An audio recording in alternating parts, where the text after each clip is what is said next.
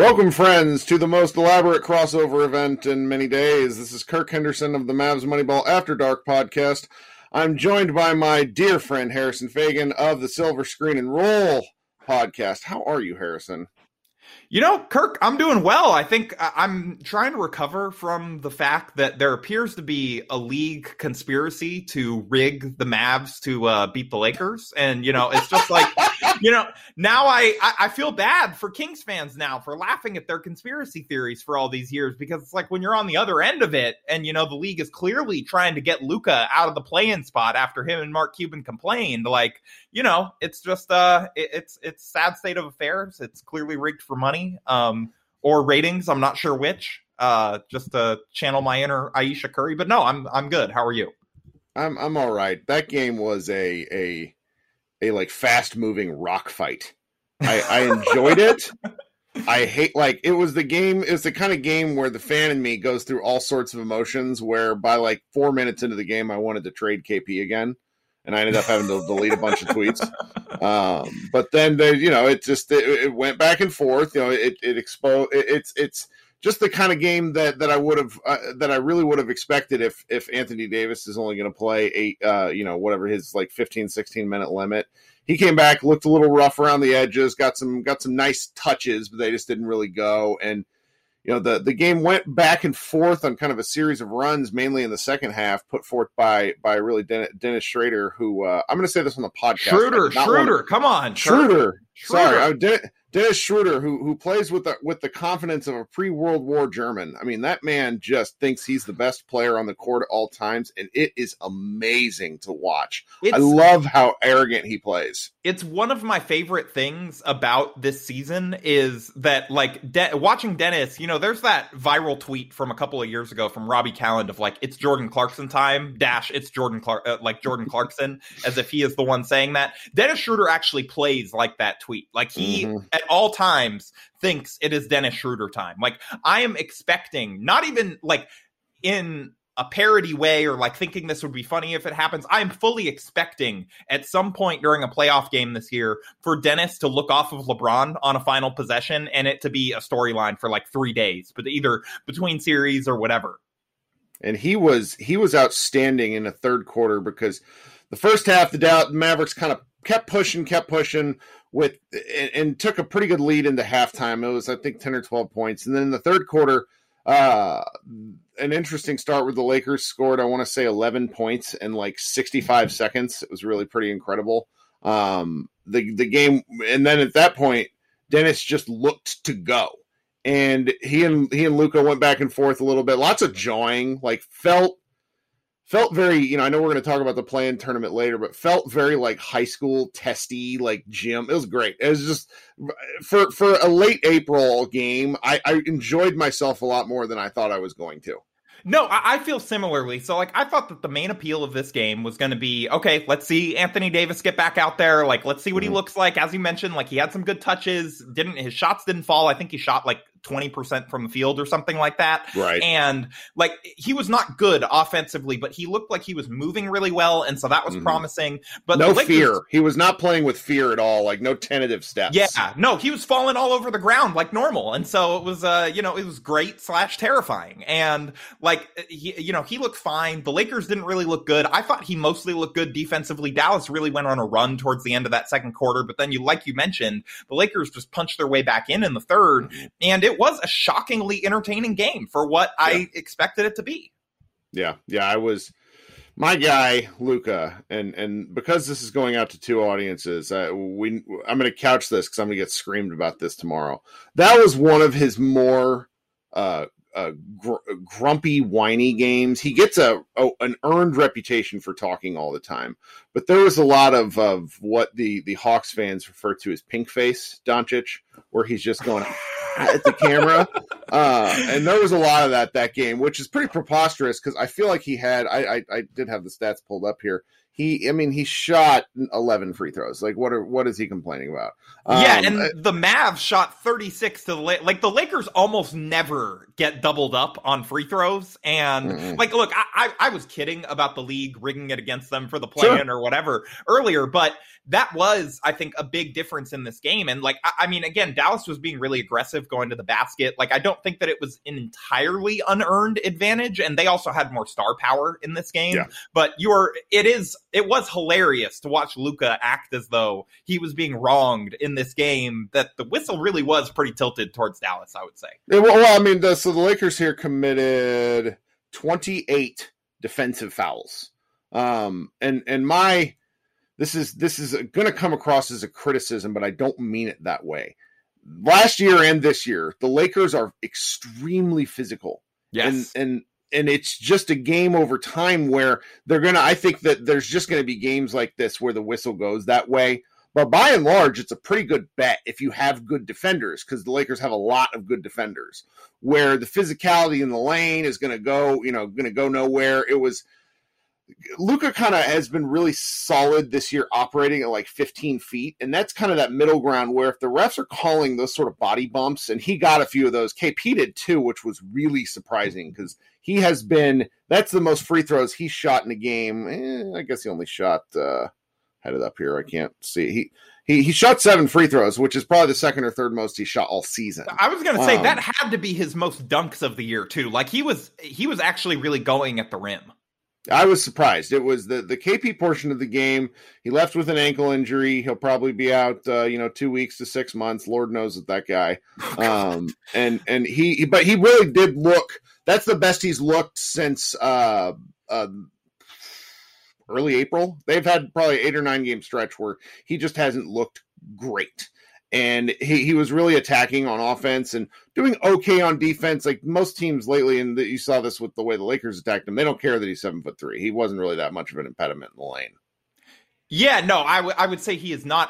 Again, I think offensively, the Lakers, I don't know that they were much of an impediment around the rim as much as you talked about their defensive physicality. That was kind of one of the issues for them in this game too, is that I think AD and Drummond played like two guys who have not played together since high school. AD and the chemistry was off, they were not those are two guys that they're so large that you would expect at least shots are getting really contested well around the rim and stuff like that when they're in the game. And, to close that first half, the Mavs just got dunk after dunk after dunk, and it was just blown rotations, just guys that were not on the same page yet. And I think that that'll get better, but it definitely is something to monitor, especially with kind of Drummond's reputation for, Lakers fans have kind of figured out pretty quickly that he is a guy that often gets caught in no man's land where he doesn't contest the shot, but, he's also not in a position to get the rebound. He's just kind of he wants to block it, realizes he can't get there, doesn't do anything, and then it's just an automatically made basket. And then he stuffs the stat box. He had 14 points and 19 rebounds, including a ton of offensive boards. He was really a big part of keeping things interesting, I think, in both the third and the fourth quarter. But he just takes away too. And it's very hard to explain that to people because Mavs fans there's a segment of people who desperately wanted Drummond because they see him play, and he does when he's on, he is really good. But when he gets kind of like tonight, he just didn't really know what to do with Luka because Luka operates in kind of a different zone, and it's just I don't really understand him because one thing that was very interesting to watch is I haven't seen him in a play in a while. I didn't watch many games here. I forgot how much bigger he is than everyone else. He's a huge person. I think he's one of the top 5 heaviest players in the NBA in terms of listed weight. Boban's got to be up, but he's probably number 1. So you guys have one of them on your roster. But he's gigantic, and he is shockingly mobile for someone his size. You put it really well. He's a little bit trick or treat in that he's either really really on or he is making mistakes that make Anthony tweet that he should be cut or be in the G League and things like that. And he has his moments. And in fairness to him, this is not the greatest matchup for him in terms of having to deal with Luka. No one can deal with Luka. Frank was joking before the game that the only defensive solution with Luka is to kidnap him. And I think he's only half kidding, I'm not really sure beyond that you have good options on him. And so I do want to contextualize with that. And like, yes, Drummond was not excellent tonight, but like you said, him stuffing the stat sheet does help you keep in these games. It's just, he always gives something to either side of the aisle on him, in that, like, you know, he'll stuff the stat sheet. He has like a great game from a statistical perspective, but then it's like, you remember down the stretch, the tip in that he tried to get when he probably could have just dunked it. And then instead he like tried to slap it with his left hand. He just makes like, it's almost JaVale-like in how he has this like gift for making the wrong play in certain situations, and often hilariously so. And, you know, I am probably in the more pro Drummond camp. I really think that he's incredibly talented, and I think that he is a guy that is going to benefit an insane amount from LeBron coming back. But for right now, it's going to be really hit and miss, and we saw really both ends of that spectrum in this game. Yeah, and if he plays 15 minutes a game when like Marc Gasol's healthy and they're splitting time and they're doing different things, that's fine. I think he gets exposed a little bit. I mean, one of my favorite Mavs friends, a guy named Kenny, was, why isn't Drummond out there at the start of the fourth quarter? And he'd already played 23 minutes. And you don't want a guy like that, because when he gets tired, he's not useful. Yeah. And if he plays in small bursts against backup front lines, he's going to be very interesting. If Dallas had gotten him, they would have expected 25 to 30 minutes a game, and I just don't think he can do that. He was promised by the Lakers 25 to 30 minutes a game. Marc Gasol is out of the rotation as a result of Andre Drummond being brought into the team. That's like what you saw tonight. Marc Gasol was healthy. He's not he's not. Oh, I thought he still had the hamstring stuff. He has it, and they've kind of used it as a crutch. But he was not listed as inactive tonight, and like he could have played. But they're trying to give Drummond time to acclimate. They're trying to get him adjusted into the system. I think that's entirely fair to at least give him an equal opportunity to get caught up and see what he can do, especially when the stars start to come back. But yeah, I mean, Drummond and Trez plus AD as a small ball five, when he starts to kind of get healthy again and play full games, that's the center rotation, unless someone gets hurt. And so, I mean, we'll see if Marc Gasol gets in for some certain matchups, but tonight is a night where it's like, there were times where, you know, would Gasol help there? But at the same time, I don't think that Drummond was the problem tonight. I know that there are going to be some Lakers fans like Anthony, mostly, but he was not the issue tonight. I thought him and Schroeder really did a good job keeping them in this game. And yeah. Well, the guy who really did also keep the Lakers in the game, there's one guy from each side that I felt was very important in keeping things close. For the Lakers, it had to be Kentavious Caldwell-Pope, who was absolutely on fire, 6 of 12 from distance. And then for the Mavericks, it was kind of do everything spark plug. Didn't have a great statistical line, but Dorian Finney-Smith was 4 or 5 from the field, including a late 3, which sort of pulled things, really out for the Mavericks when it looked like they were just trying to escape the Lakers, because they kind of stopped playing offense the last 4 minutes of the game. And both those guys were really fun to watch in very different ways. Pope, just watching him shoot, it's just like a stark difference to Tim Hardaway Jr. for the Mavericks, who couldn't hit the broadside of a bull. Like he was just terrible. No, this was playoff KCP. He was hunting shots. Like, he is fun to watch when he is like this, and he really has started to turn around over the last couple games. Right. Well, it was fun to watch, because I'm glad they're not playing like a true back-to-back. I think the Lakers stay in Dallas, and then they go again Saturday night on ABC. So we'll look forward to that one again. It'll probably be a much more I'm guessing it'll be less of a back and forth affair. This will be the third of 3 matchups. The Lakers have won 1 and Dallas has won 1, and there's this one could matter for tiebreakers if Dallas goes on a run, but they're not gonna. Okay, well, yeah, I mean, you just kind of teased the second half of this pod, because I do want to talk about that. I want to talk about the play-in and kind of some of the comments that both of these teams have made. And so let's take a quick break, and then we'll be right back to talk about that. All right, so, I mean, you kind of mentioned this, and I realize I'm taking the reins back from you as the host, but that's just what I did. That's what you do on a crossover episode. This is going to be a constant 30-minute-long battle of the two of us for control of the conversation, just trying to alpha each other like Dennis Schroeder and Luka. No. The best play in basketball is a give and go. So this is what we got to do. Okay, good. That's a more collaborative way to view it. So we are setting each other up. But, I mean, you mentioned that you don't think that Dallas is going to go on a run. I don't know how much of a run they need, because I do wonder right now how much, after watching AD tonight, I think it's going to take him at least a little time to kind of gel and get his legs back under him. And again, like, I don't think that he was horrible by any means in this game. He actually looked lighter on his feet defensively than I expected. But if it's going to take him a couple games to kind of ramp back up, start to get his minutes back, that throws a team off too. And we saw that in the first half where a lot of guys were like, they were slotted back into more natural roles, but it wasn't the roles they'd been playing for the last 2 weeks. And there's an adjustment period with that. And that's kind of led partially to them getting down in that first half. And so I do wonder if the Lakers are going to drop off here a little bit. And I think that this next Dallas game could end up being really important if Dallas does go on a run, because like you said, like, it could be a tiebreaker at some point here. But potentially, you know, if Portland goes on a run, which I don't know that I really foresee, but like, let's just say that they do and they jump up to 5th where the Lakers are right now, and Lakers and Mavs are 6 and 7, like, this Saturday game could mean a lot for that. Yeah. It's pretty interesting when you look at sort of 4, 5, 6, 7, 8, 9, 10. There's some wild happenstances going on. And just to talk about Portland, there's something atrocious in non-clutch games. In clutch games, those are the only games they win. And then in non-clutch games, they're really awful. And the clutch stuff has kind of started to regress to the mean a little bit, where they lost a 1-point game last night. They're struggling just a bit. So at the exact moment, Mavs are tied with them. So Mavs are still stuck in 7th because the Portland owns a tiebreaker. But it's really just kind of interesting to see what could happen with these teams. For Dallas in particular, the theory is, if you look at their lineup, they have the ability to go on a run. Now, I don't know if they have the wherewithal, simply because if you look at the TNT showed a stat tonight, I don't remember the exact numbers, but the Mavericks they're 4 or 5 games over 500 against teams with records above 500. And then against sub 500 teams, the Mavericks lose a lot. So they play up or down to their opponent, basically. Very much so. And we're going to see that again.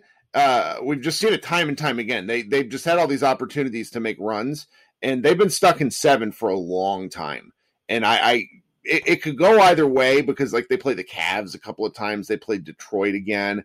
You know, in theory, they play the Kings and the Warriors, but both those teams are still looking for that play-in spot. So it's just, there's a lot of stuff on paper. It looks like Dallas should be able to take the 6th seed and hold on to it.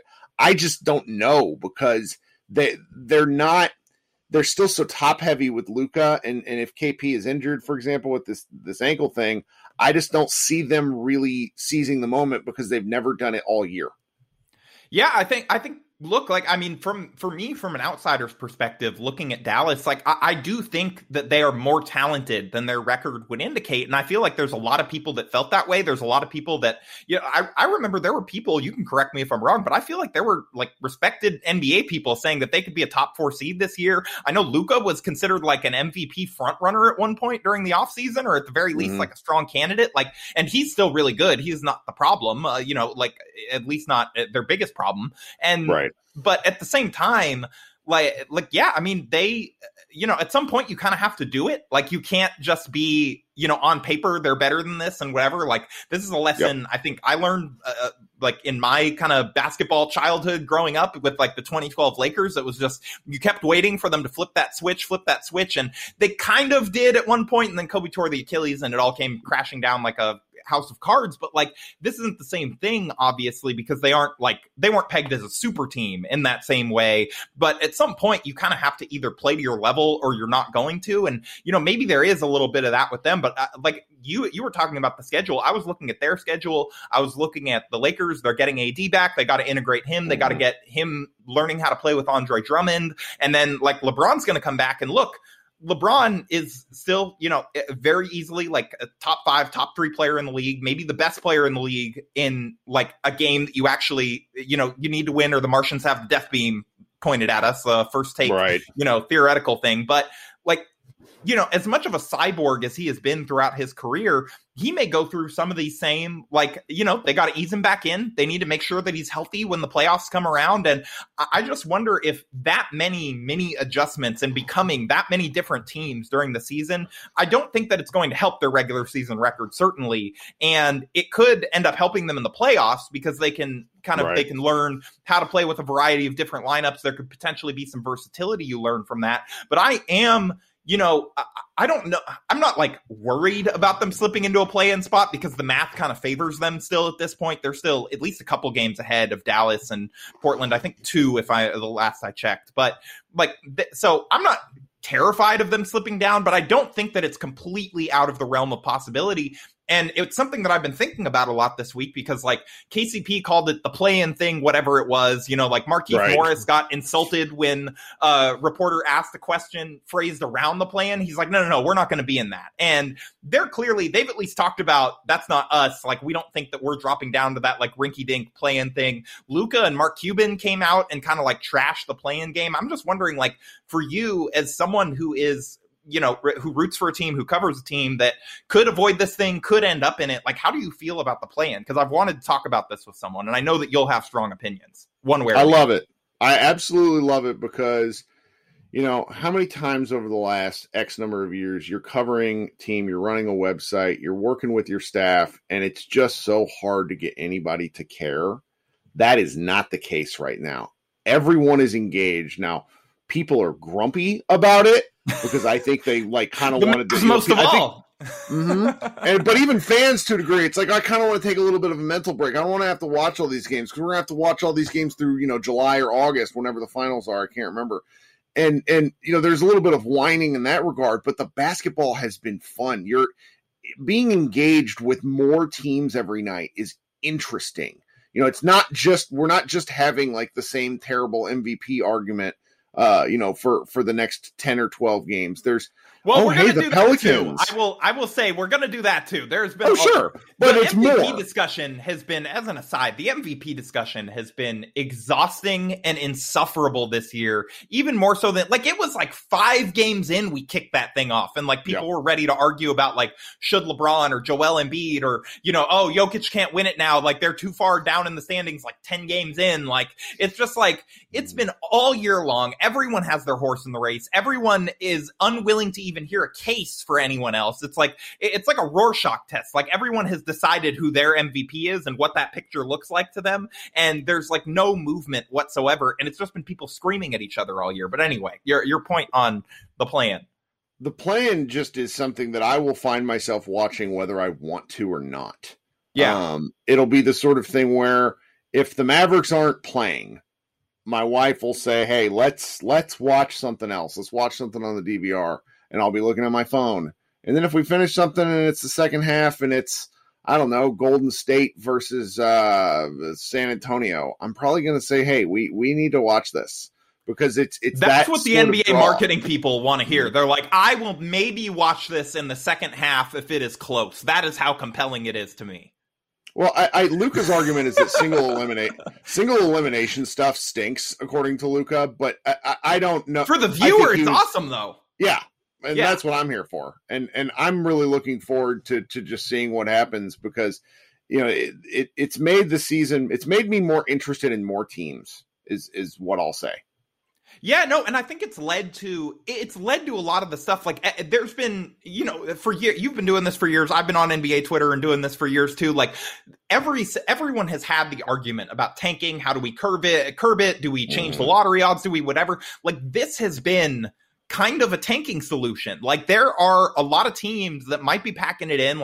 Everybody thought the Kings, for example, were going to buy out Hassan Whiteside and be a seller at the deadline. And in normal years, maybe they would have packed it in and decided that that's what they were doing. We'll just fire Luke Walton at the end of the year. But this year, it's hey, we could talk ourselves into maybe we can get a play-in spot if a couple or a playoff spot, and we can break the 19-year-long playoff drought that we have or whatever it is. And it's I just think that it has been, as much as it would suck, I think, for the Lakers to drop down to that because of injuries and whatever, and then let's just say hypothetically, I don't think that this is going to happen, but one game it comes down to and they're playing against the Blazers or they're playing against someone and that person just goes supernova for 2 games and they're out. like that would suck, for this team. It would suck for the organization, everyone involved in it, especially with how short the turnaround was. But for the viewing audience, for the storylines, for like how interesting and how high stakes games like tonight are as a result of the threat of that happening potentially down the line, like I think this is a massive win. And I just got to say, I've really enjoyed it. I like the point about tanking too, because if you think about them both in terms of like a two different items that work together in this, because they manipulated the lottery odds again to where they're a little flatter. And so a team like, let's just pick out the Pistons or the Cavs, they're going to continue to play their guys and not jockey for percentage positions in April and then May. And that sort of stuff has to be of long-term value to the league, because it means that you don't have a bunch of, you don't have 2 months where nothing matters, like it's just, And this is nice. And it is exhausting, but this must be what it's like to be a baseball fan. I don't know. Like I'm happy with it overall though.